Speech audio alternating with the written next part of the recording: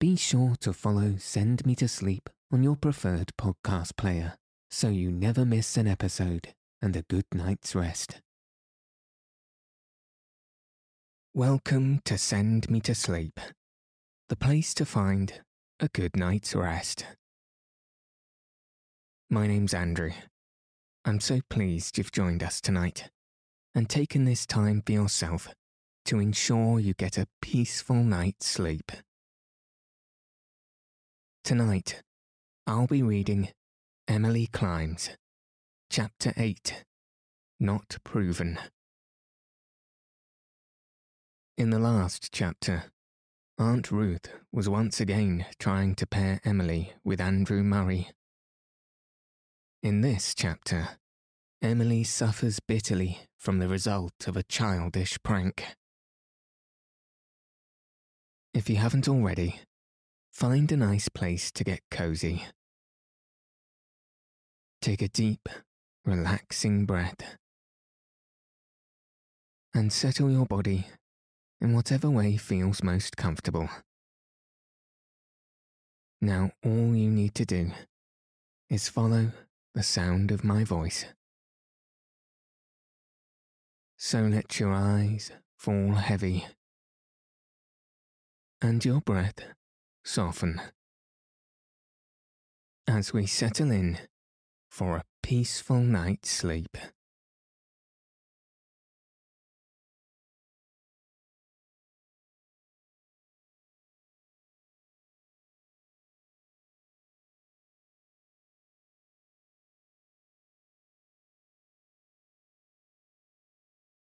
Chapter 8, Not Proven.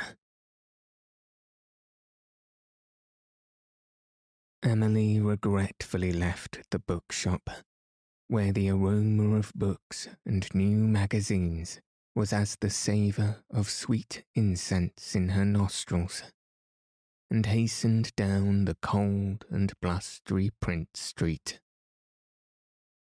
Whenever possible, she slipped into the bookshop and took hungry dips into the magazines she could not afford to buy, avid to learn what kind of stuff they published, especially poetry. She could not see that many of the verses in them were any better than some of her own, yet editors sent hers back religiously. Emily had already used a considerable portion of the American stamps she had bought with Cousin Jimmy's dollar in paying the homeward way of her fledglings, accompanied by only the cold comfort of her rejection slips. Her owl's laughter had already been returned 6 times, but Emily had not wholly lost faith in it yet. That very morning, she had dropped it again into the letterbox at the shop. The 7th time brings luck, she thought, as she turned down the street leading to Ilse's boarding house. She had her examination in English at 11 o'clock, and she wanted to glance over Ilse's notebook before she went in for it. The preps were almost through their terminal examinations, taking them by fits and starts when the classrooms were free from seniors and juniors, a thing that always made the preps furious. Emily felt comfortably certain that she would get her star pin. The examinations in her hardest subjects were over, and she did not believe she had fallen below 80 in any of them. Today was English, in which she ought to go well over 90. Remained only history, which she also loved. Everybody expected her to win the star pin.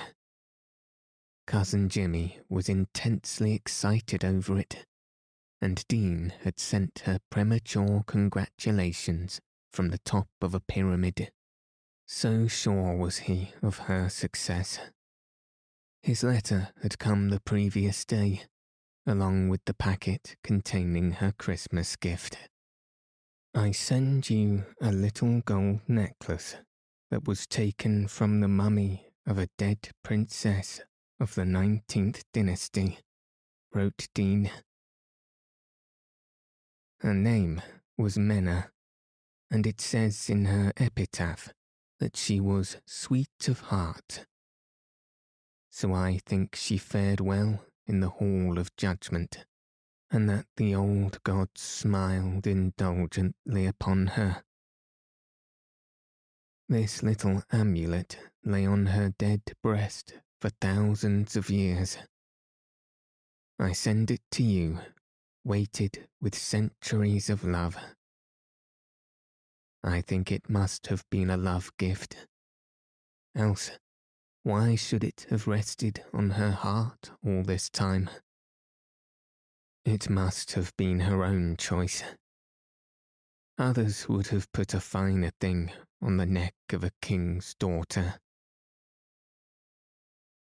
The little trinket intrigued Emily with its charm and mystery.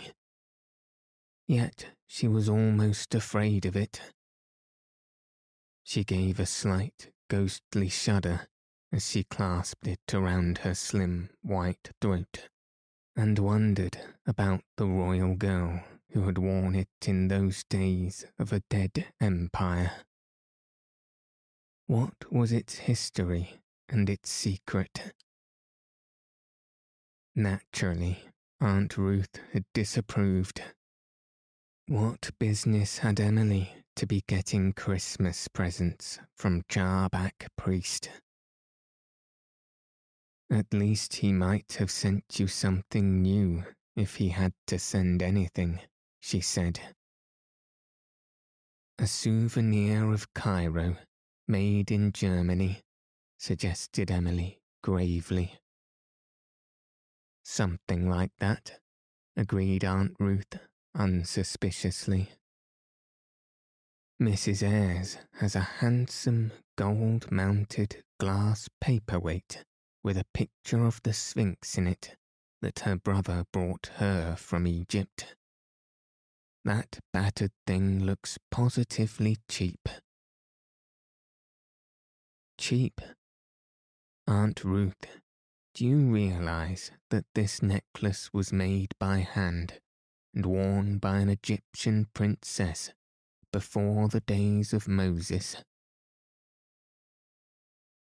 Oh, well, if you want to believe Jarback Priest's fairy tales, said Aunt Ruth, much amused. I wouldn't wear it in public if I were you, Emily. The Murrays never wear shabby jewellery. You're not going to leave it on tonight, child. Of course I am. The last time it was worn was probably at the court of the Pharaoh in the days of the oppression. Now it will go to Kit Barrett's snowshoe dance. What a difference. I hope the ghost of Princess Menna won't haunt me tonight. She may resent my sacrilege. Who knows? But it was not I who rifled her tomb. And somebody would have this if I didn't. Somebody who mightn't think of the little princess at all. I'm sure she would rather that it was warm and shining about my neck than in some grim museum for thousands of curious, cold eyes to stare at. She was sweet of heart, Dean says. She won't grudge me her pretty pendant. Lady of Egypt, whose kingdom has been poured on the desert sands like spilled wine, I salute you across the gulf of time. Emily bowed deeply and waved her hand adown the vistas of dead centuries. Such highfalutin language is very foolish, sniffed Aunt Ruth. Oh, most of that last sentence was a quotation from Dean's letter, said Emily candidly. Sounds like him, was Aunt Ruth's contemptuous agreement. Well, I think your Venetian beads would be better than that heathenish-looking thing. Now, mind you don't stay too late, Emily. Make Andrew bring you home not later than 12. Emily was going with Andrew to Kitty Barrett's dance, a privilege quite graciously accorded since Andrew was one of the elect people. Even when she did not get home until 1 o'clock, Aunt Ruth overlooked it. But it left Emily rather sleepy for the day, especially as she had studied late the 2 previous nights. Aunt Ruth relaxed her rigid rules in examination time and permitted an extra allowance of candles. What she would have said if she had known that Emily used some of the extra candlelight to write a poem on shadows, I do not know and cannot record. But no doubt she would have considered it an added proof of slyness. Perhaps it was sly. Remember that I am only Emily's biographer, not her apologist. Emily found Evelyn Blake in Ilse's room, and Evelyn Blake was secretly much annoyed because she had not been invited to the snowshoe dance, and Emily Starr had. Therefore, Evelyn, sitting on Ilse's table and swinging her high, silken-sheathed instep flauntingly in the face of girls who had no silk stockings, was prepared to be disagreeable. "I'm glad you've come, trusty and well-beloved," moaned Ilse. "Evelyn has been clapper-clawing me all the morning. Perhaps she'll whirl in at you now and give me a rest."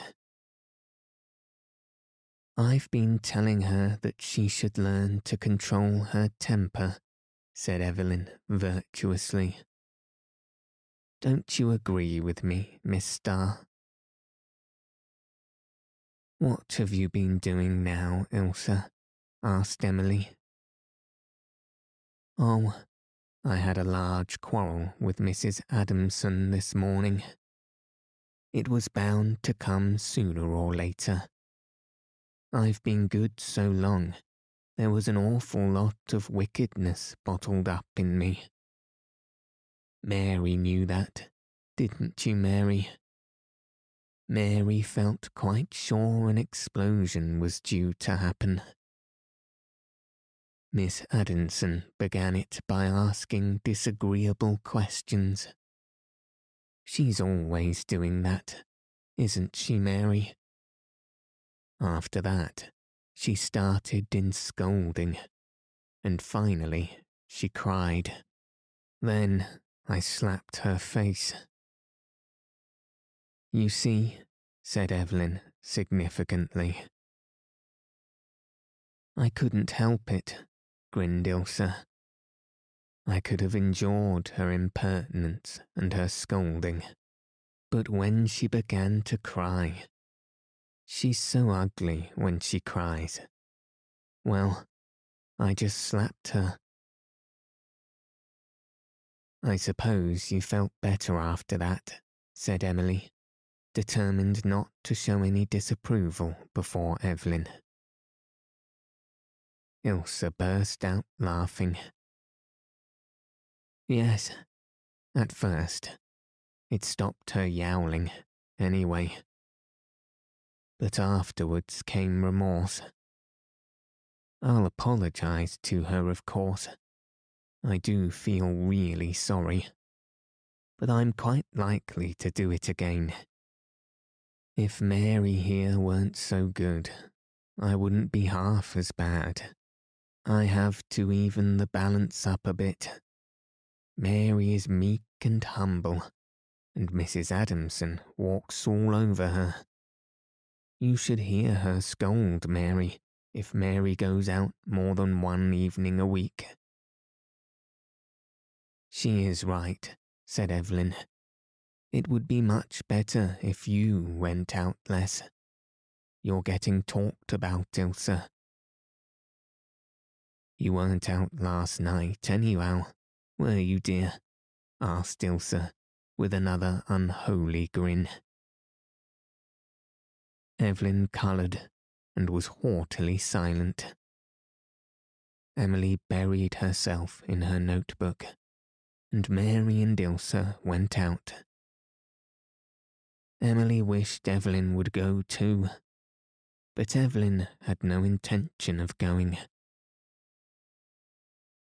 Why don't you make Ilse behave herself? She began, in a hatefully confidential sort of way. I have no authority over Ilse, said Emily coldly. Besides, I don't think she misbehaves. Oh, my dear girl. Why, you heard her yourself saying she slapped Mrs. Adamson. Mrs. Adamson needed it. She's an odious woman, always crying when there's no need in the world for her to cry. There's nothing more aggravating. Well, Ilse skipped French again yesterday afternoon and went for a walk upriver with Ronnie Gibson. If she does that too often, she's going to get caught. Ilse is very popular with the boys, said Emily, who knew that Evelyn wanted to be. She's popular in the wrong quarters.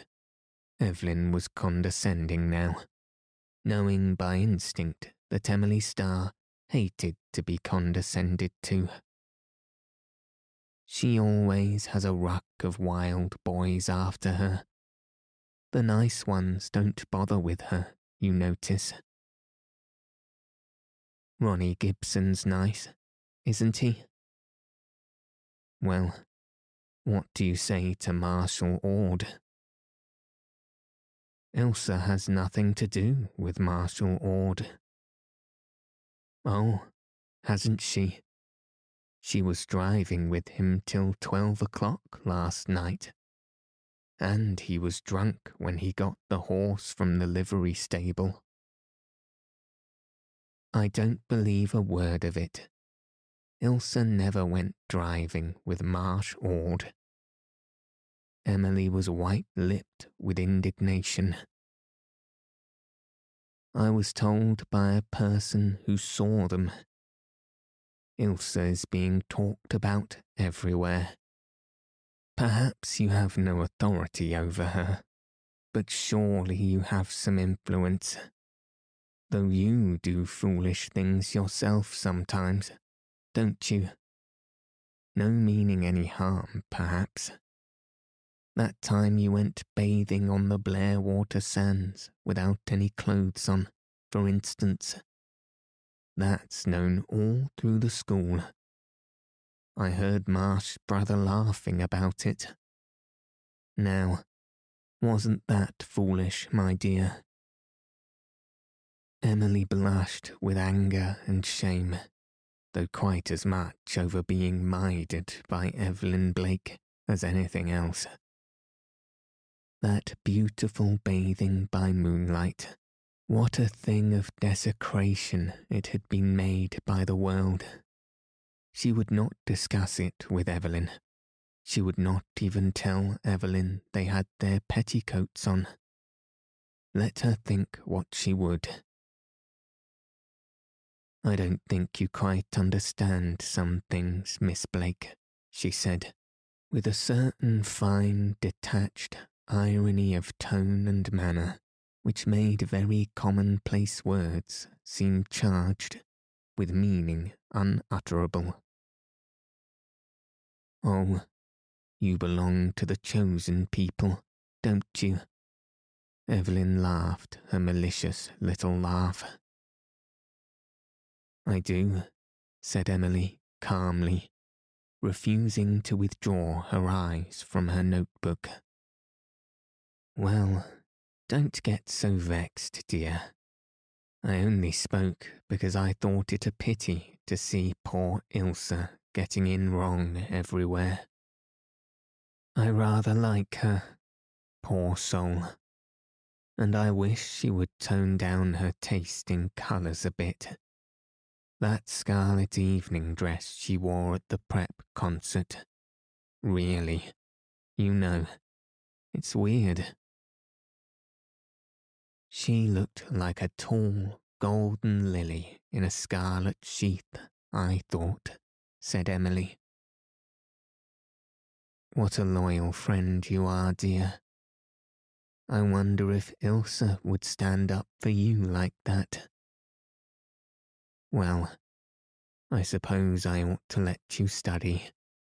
You have English at 10, haven't you? Mr. Scoville is going to watch the room. Mr. Travers is sick. Don't you think Mr. Scoville's hair is wonderful? Speaking of hair, dear, why don't you dress yours low enough at the sides to hide your ears? The tips, anyway. I think it would become you so much better. Emily decided that if Evelyn Blake called her dear one more time, she would throw an ink bottle at her. Why didn't she go away and let her study? Evelyn had another shot in her locker. That callow young friend of yours from Stovepipe Town has been trying to get into the Quill. He sent in a patriotic poem. Tom showed it to me. It was a scream. One line especially was delicious. Canada, like a maiden, welcomes back her sons. You should have heard Tom howl. Emily could hardly help smiling to herself, though she was horribly annoyed with Perry for making such a target of himself. Why couldn't he learn his limitations and understand that the slopes of Parnassus were not for him? I do not think the editor of the Quill has any business to show rejected contributions to outsiders, she said coldly. Oh, Tom doesn't look on me as an outsider, and that really was too good to keep. Well, I think I'll run down to the shop. Emily sighed with relief as Evelyn took her departure. Presently, Ilse returned. Evelyn gone. Sweet temper she was in this morning. I can't understand what Mary sees in her. Mary's a decent sort, though she isn't exciting. Ilse, said Emily seriously, were you out driving with Marsh Ord one night last week? Ilse stared. No, you dear young ass, I wasn't. I can guess where you heard that yarn. I don't know who the girl was. But you cut French and went up river with Ronnie Gibson. Ilse, you shouldn't, really. Now, don't make me mad, Emily, said Ilse, shortly. You're getting too smug. Something ought to be done to cure you before it gets chronic. I hate prunes and prisons. I'm off. I want to run round to the shop before I go to school. Elsa gathered up her books pettishly and flounced out. Emily yawned and decided she was through with the notebook. She had half an hour yet before it was necessary to go to school. She would lie down on Ilsa's bed just for a moment. It seemed the next minute when she found herself sitting up, staring with dismayed face at Mary Carswell's clock. 5 minutes to 11. 5 minutes to cover a quarter of a mile and be at her desk for examination. Emily flung on coat and cap, caught up her notebooks, and fled. She arrived at the high school out of breath, with a nasty subconsciousness that people had looked at her strangely as she tore through the streets, hung up her wraps without a glance at the mirror, and hurried into the classroom. A stare of amazement, followed by a ripple of laughter, went over the room. Mr. Scoville, tall, slim, elegant, was giving out the examination papers. He laid one down before Emily and said gravely, "Did you look in the mirror before you came to class, Miss Starr?" "No," said Emily resentfully, sensing something fearfully wrong somewhere. "I think I would look now, if I were you." Mr. Scoville seemed to be speaking with some difficulty. Emily got up and went back to the girls' dressing room. She met Principal Hardy in the hall, and Principal Hardy stared at her. Why Principal Hardy stared, why the preps had laughed, Emily understood when she confronted the dressing-room looking-glass. Drawn skillfully and blackly across her upper lip and her cheeks was a moustache, a flamboyant, very black moustache, with fantastically curled ends. For a moment, Emily gaped at herself in blank horror. Why? What? Who had done it? She whirled furiously about. Evelyn Blake had just entered the room.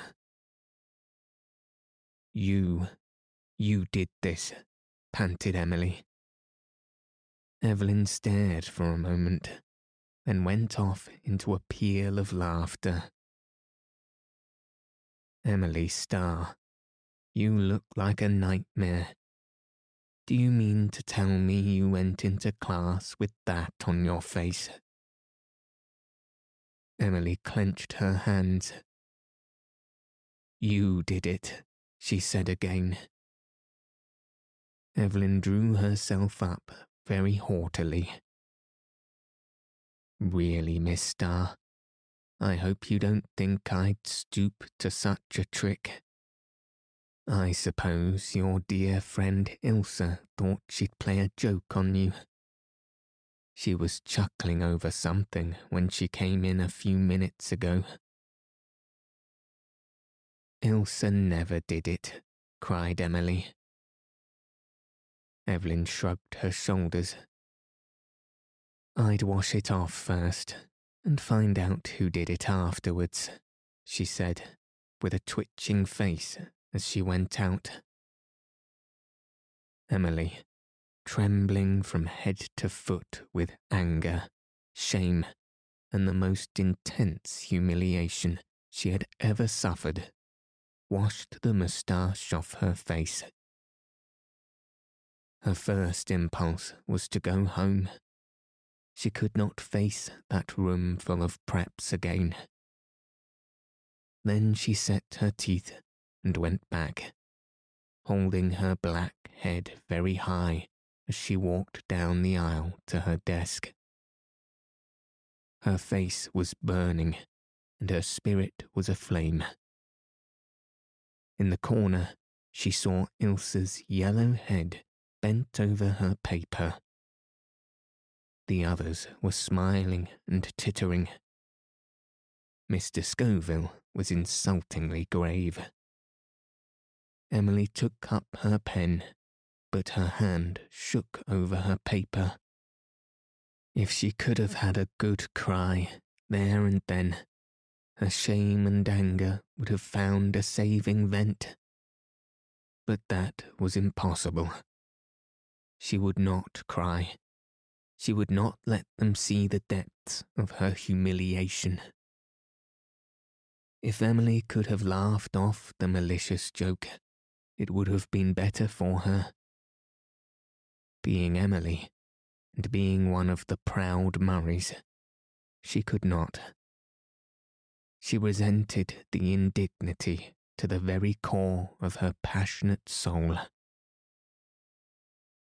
As far as the English paper was concerned, she might almost as well have gone home. She had lost 20 minutes already. It was 10 minutes before she could steady her hand sufficiently to write. Her thoughts she could not command at all. The paper was a difficult one, as Mr. Tavers' papers always were. Her mind seemed a chaos of jostling ideas, spinning around a fixed point of torturing shame. When she handed in her paper and left the classroom, she knew she had lost her star. That paper would be no more than a pass, if it were that. But in her turmoil of feeling, she did not care. She hurried home to find her unfriendly room, thankful that Aunt Ruth was out, threw herself on the bed and wept. She felt sore, beaten, bruised, and under all her pain was a horrible, teasing little doubt. Did Ilse do it? No, she didn't. She couldn't have.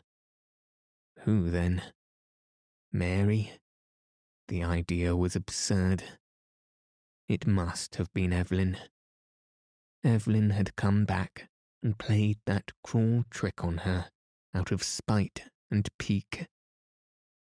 Yet she had denied it, with seemingly insulted indignation, and eyes that were perhaps a shade too innocent. What had Ilse said? You're getting positively smug. Something ought to be done to cure you before it gets chronic.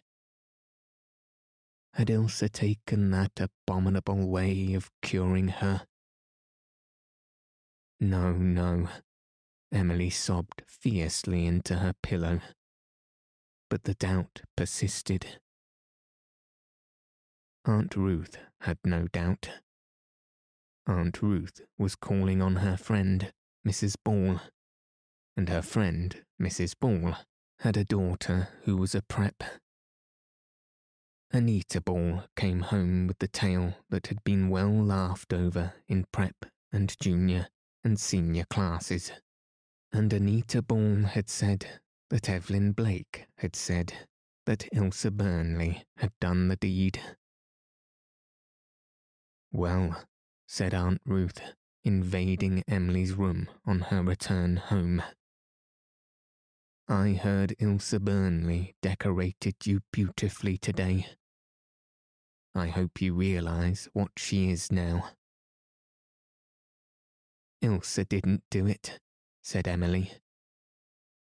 Have you asked her? No, I wouldn't insult her with such a question. Well, I believe she did do it, and she is not coming here again. Understand that.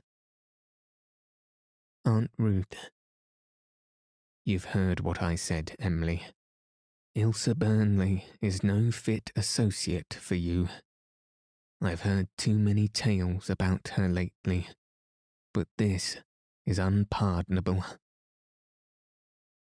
Aunt Ruth, if I ask Ilse if she did it, and she says she did not, won't you believe her? No, I wouldn't believe any girl brought up as Ilse Burnley was. It's my belief she'd say anything and do anything. Don't let me see her in this house again. Emily stood up and tried to summon the Murray look into her face, distorted by weeping. Of course, Aunt Ruth, she said coldly. I won't bring Ilse here if she is not welcome. But I shall go to see her, and if you forbid me, I'll go home to New Moon. I feel as if I wanted to go anyhow. Only I won't let Evelyn Blake drive me away. Aunt Ruth knew quite well that the New Moon folk would not agree to a complete divorce between Emily and Ilse. They were too good friends with the doctor for that. Mrs. Dutton had never liked Dr. Burnley. She had to be content with the excuse for keeping Ilse away from her house, for which she had long hankered. Her own annoyance over the matter was not born out of any sympathy with Emily, but solely from anger at a Murray being made ridiculous. I would have thought you'd had enough of going to see Ilse. As for Evelyn Blake, she's too clever and sensible a girl to have played a trick like that. I know the Blakes. They are an excellent family, and Evelyn's father is well-to-do. Now, stop crying. A pretty face you've got. What sense is there crying? None at all, agreed Emily drearily. Only, I can't help it. I can't bear to be made ridiculous. I can endure anything but that. Oh, Aunt Ruth, please leave me alone. I can't eat any supper. You've got yourself all worked up, star-like. We Murrays conceal our feelings. I don't believe you've got any to conceal. Some of you, thought Emily rebelliously. Keep away from Ilse Burnley after this, and you'll not be so likely to be publicly disgraced, was Aunt Ruth's parting advice. Emily, after a sleepless night, during which it seemed to her that if she couldn't push that ceiling farther from her face, she would surely smother, went to see Ilse the next day, and reluctantly told her what Aunt Ruth had said.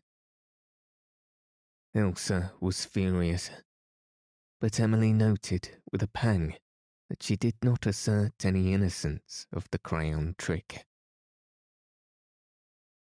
Ilse, you didn't really do that, she faltered. She knew Ilse hadn't. She was sure of it, but she wanted to hear her say so. To her surprise, a sudden blush swept over Ilse's face. Is thy servant a dog? She said, rather confusedly. It was very unlike straightforward, outspoken Ilse to be so confused. She turned her face away and began fumbling aimlessly with her book bag. You don't suppose I'd do anything like that to you, Emily? No, of course not, said Emily, slowly. The subject was dropped, but the little doubt and distrust at the bottom of Emily's mind came out of its lurking place and declared itself. Even yet, she couldn't believe Ilse could do such a thing, and lie about it afterwards. But why was she so confused and shamefaced? Would not an innocent Ilse have stormed about according to form, berated Emily roundly for mere suspicion, and aired the subject generally until all the venom had been blown out of it? It was not referred to again, but the shadow was there, and spoiled, to a certain extent, the Christmas holidays at New Moon. Outwardly, the girls were the friends they had always been, but Emily was acutely conscious of a sudden rift between them. Strive as she would, she could not bridge it. The seeming unconsciousness of any such severance on Ilse's part served to deepen it. Hadn't Ilse cared enough for her and her friendship to feel the chill that had come over it? Could she be so shallow and indifferent as to not perceive it? Emily brooded and grew morbid over it. A thing like that, a dim, poisonous thing that lurked in shadow and dared not come into the open, always played havoc with her sensitive and passionate temperament. No open quarrel with Ilse could have affected her like this. She had quarrelled with Ilse scores of times, and made up the next minute, with no bitterness or backward glance. This was different. The more Emily brooded over it, the more monstrous it grew. She was unhappy, absent, restless. Aunt Laura and Cousin Jimmy noticed it, but attributed it to her disappointment over the star pin. She had told them she was sure that she would not get it. But Emily had ceased to care about the star pin. To be sure, she had a bad time of it. When she went back to high school and the examination results were announced, she was not one of the envied 4 who flaunted star pins, and Aunt Ruth rubbed it in for weeks. Aunt Ruth felt that she had lost family prestige in Emily's failure, and she was very bitter about it. Altogether, Emily felt that the new year had come in very inauspiciously for her. The first month of it was a time she never liked to recall. She was very lonely. Ilse could not come to see her, and though she made herself go to see Ilse, the subtle little rift between them was slowly widening. Ilse still gave no sign of feeling it, but then, somehow, she was seldom alone with Ilse now. The room was always filled with girls, and there was a good deal of noise and laughter and jokes and school gossip. All very harmless, even jolly, but very different from the old intimacy and understanding comradeship with Ilse.